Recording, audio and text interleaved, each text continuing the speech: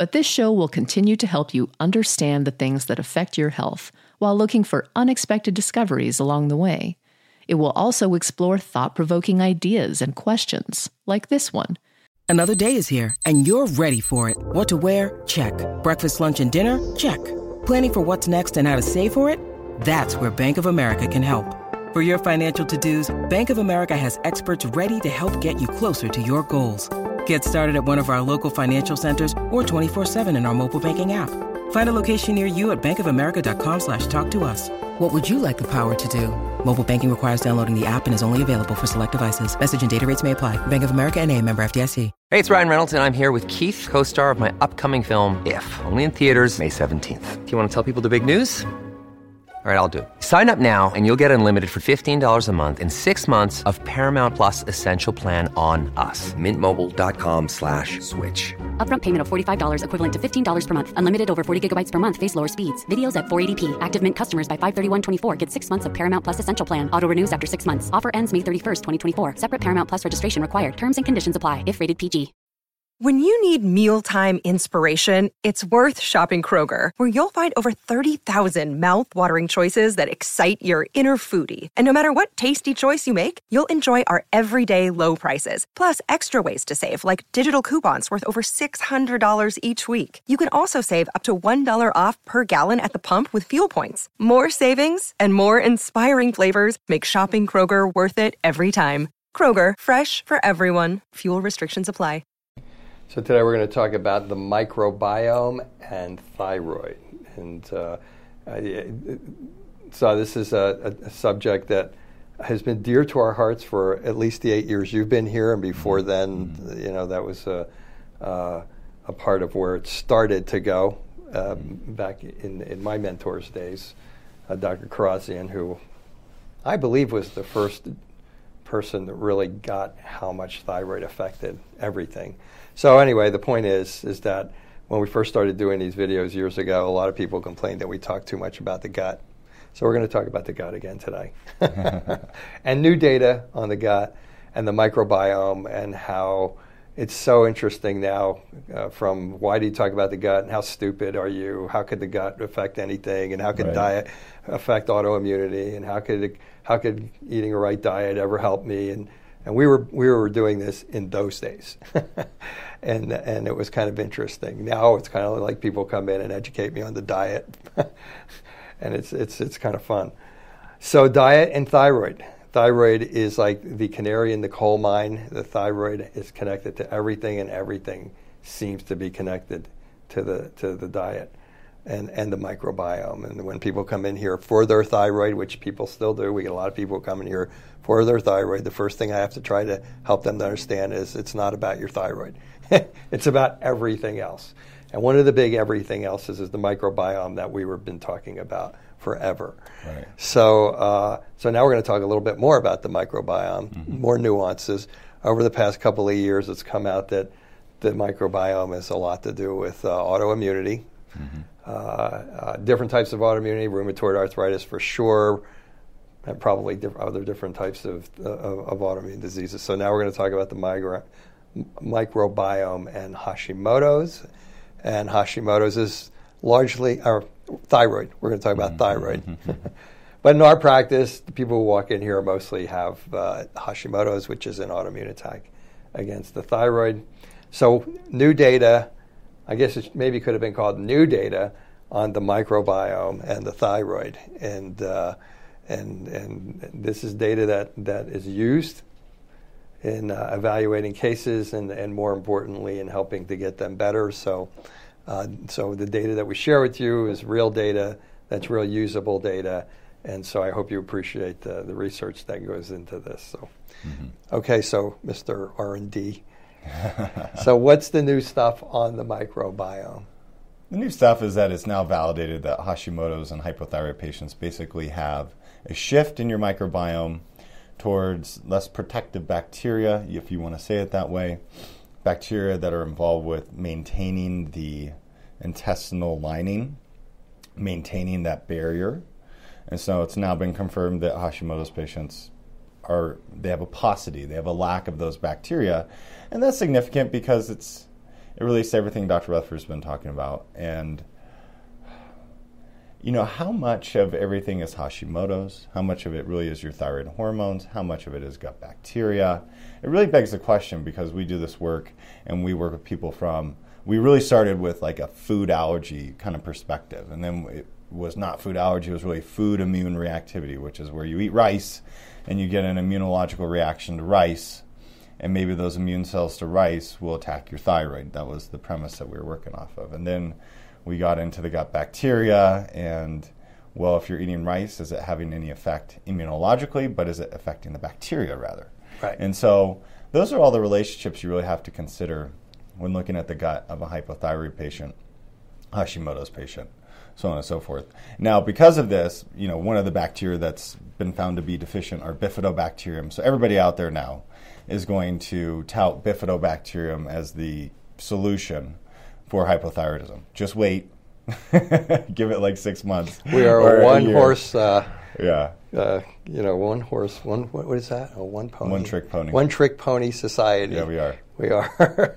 When it comes to, and maybe I shouldn't say that to the people who are watching, but I'm about to do an interview today with a patient, and that patient has been through everything, all the different one-trick pony solutions for her problem, and they failed.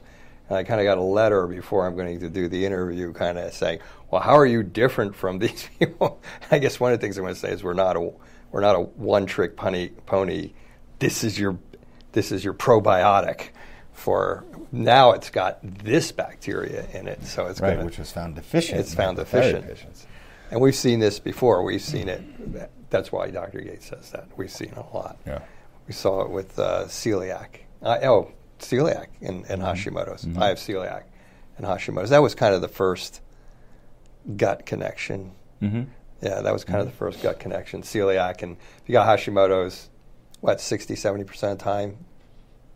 I think it was around 50%. 50%. Basically, if you have gluten antibodies, you have thyroid antibodies, about 48%, right, or something like that. But then we would see people come out. We started getting people off the gluten, and it was a miracle for some people. And some people got worse, and now we know why that was, and some people didn't feel anything. But then famous practitioners, when I say that, it's always somebody who's either on television or they've been on Dr. Oz or they've been on Oprah or whatever it is, came up with the miracle pill that you can eat gluten. You don't have to. You don't have to the one-trick pony thing. And this is what Dr. Gates is talking about. Mm-hmm. The research will come out. They'll come out with a pill for that bacteria. Maybe it'll be a probiotic. Maybe it'll be a natural antibiotic. And the next thing you know, you'll get a letter in the mail, buy this, and your Hashimoto's will get under control. Mm-hmm. And then they'll make $2 million, and you'll have a empty bottle sitting on your shelf. So, yeah. I'm into the practical aspects of this stuff. That's true. It's true. I mean, these things are complicated. They're vicious cycles. And there's so many things going on. So as we've discussed in other broadcasts, just trying to loop it all together, we started with gluten. What does gluten do? Well, gluten induces immune cells to the gluten molecule, or the gliadin peptides, or whatever the immune system is attacking. Those immune cells seem to have a tendency to attack the thyroid. So we have that component. But then gluten also breaks down the gut in everybody. So Dr. Fasano showed that in 2015. So if you eat gluten, it causes leaky gut. Well, what is the significance of that? Well, now you have a shift in your bacteria towards an inflammatory state, a less protective state. So now are you absorbing pieces of bacteria, which may cause an insulin-resistant mechanism that's completely separate from Hashimoto's, but is fostered by thyroid disorders as well. So now your liver is more susceptible to becoming insulin resistant. Yeah. And now the bulk of your immune system starts sitting in your intestines because of all this dysfunction going on. You have a genetic weakness for Epstein-Barr and other intracellular viral infections. So your ability for your immune cells to clear viruses from these cells of your body sucks genetically. Now you add this on top of it, then you get stressed. Your cortisol levels go up. You get imbalanced in your Th1 and your Th2 system. That's two sides of your immune system we've talked about before. And now you get Epstein-Barr living in your thyroid and 3 other viruses. This is going to be what I'm going to talk to that lady about this afternoon. And then your immune system attacks your thyroid, and you're miserable, your hair is falling out, you're gaining weight, your thyroid numbers are normal, and you feel like crap. And everybody says, well, why? Well, this is why. Yeah, that's the mechanism. And that's the mechanism. And it's multiple mechanisms that are interrelated. And that's really the answer when people come to us and say, how are you different or whatever. And it is not a sales pitch. It's that these are multiple vicious cycles. We were talking last night about, there's a general level of competence that you can have in this area. But I don't think the understanding rises to the level of that these are multiple vicious cycles, and that you need to unravel these vicious cycles in a specific order so that you go after one or two vicious cycles and the rest of them kind of follow, because everything is interrelated. This is what Dr. Gates was relaying to you at that point, at this point in time. So yes, there's a bacterial, and this also goes to the bacterial shifts, and they saw the bacteria in thin people were different than the bacteria in bigger people. There was a breakthrough article in the Wall Street Journal on Sunday on how they're showing that emotional trauma could actually cause people to get sick. And so, and I said this in sarcasm because the functional neurology group, which is Dr. Gates is a board-certified functional neurologist, is known as forever. That they have techniques to work with this. But it can't be brought out into the world about a bacteria being the problem until it's been researched and until it's gotten into a research magazine, because the things that Dr. Gates is sharing with you that are in the latest research magazine, we've been working with for a long, long time. And so if you get online, you're going to mainly be getting by this supplement. You're instead of this supplement is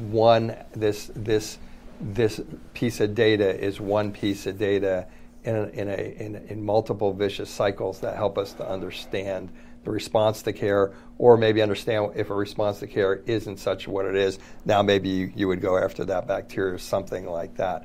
So I'm just saying that so that you don't go out and go, oh, let me look that up, and let me be the latest sucker to go buy the new natural antibiotic for the new bacteria out there that's going to heal Hashimoto's. It's probably not going to heal Hashimoto's, but it's definitely a part of the problem, and it definitely, for people who like myself, can forget that how important my gut is to everything else, to kind of just one more piece of data going, I have to be really careful about what I put in my gut. Otherwise, it's going to flare up my Hashimoto's and all these other different types of things.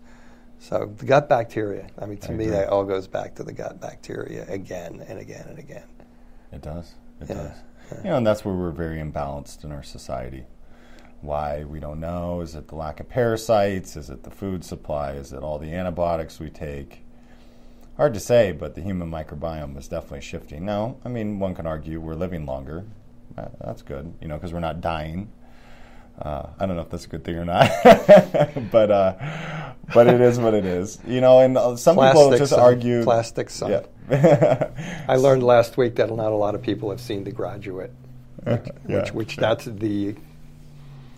that is the line that lasted for like 10 years out of The Graduate, but we talked about plastics can cause it last week. Yeah, so I went and reviewed plastics. That's good. But, some people argue that a lot of our improvements in health come from basically just hand washing. There's a lot of studies, and there have not been a lot of head-to-head comparisons against that. Around the 1900s is when people started being more clean. So is that the reason why? Yeah. Hard to say. Do people in the past just not live long enough to develop all these autoimmune diseases? Hard to say. But we're a very well-fed nation.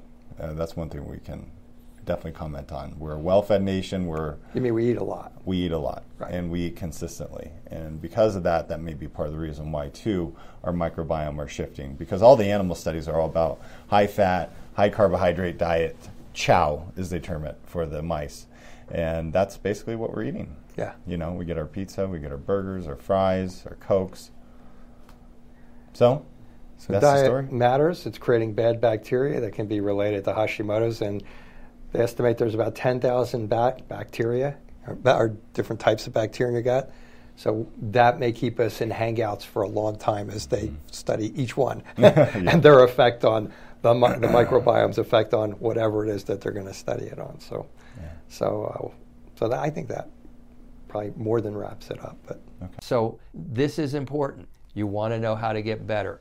Now, there's going to be some nuggets in here that are going to help some of you. There's going to be some of you who are like, you know, throwing spitballs at your screen going, wow, this guy's like an idiot. But I'm telling you, these are the basics of how to get better. And if you bypass these, plus the ones we're going to be talking about over the next week or two, you are going to have a hard time getting better at all. And if you get better, you're going to be the person who has to keep doing it over and over and over again, because there are things that are sabotaged. Wrap up this week's presentation, and I'm here to educate you. We're here to try to answer the questions that we've had over the last 6 or 7 years or 8 years or whatever it's been, and so please do that. So until next week. I hope you. If you're enjoying this, then please don't miss next week. Next week is kind of a big deal in most people's journey to wellness. So, okay, that's it for this week. Thank you for watching again, and take care. This will conclude the episode. Thanks for tuning in. If you like what you hear, please leave a comment and subscribe. Thank you.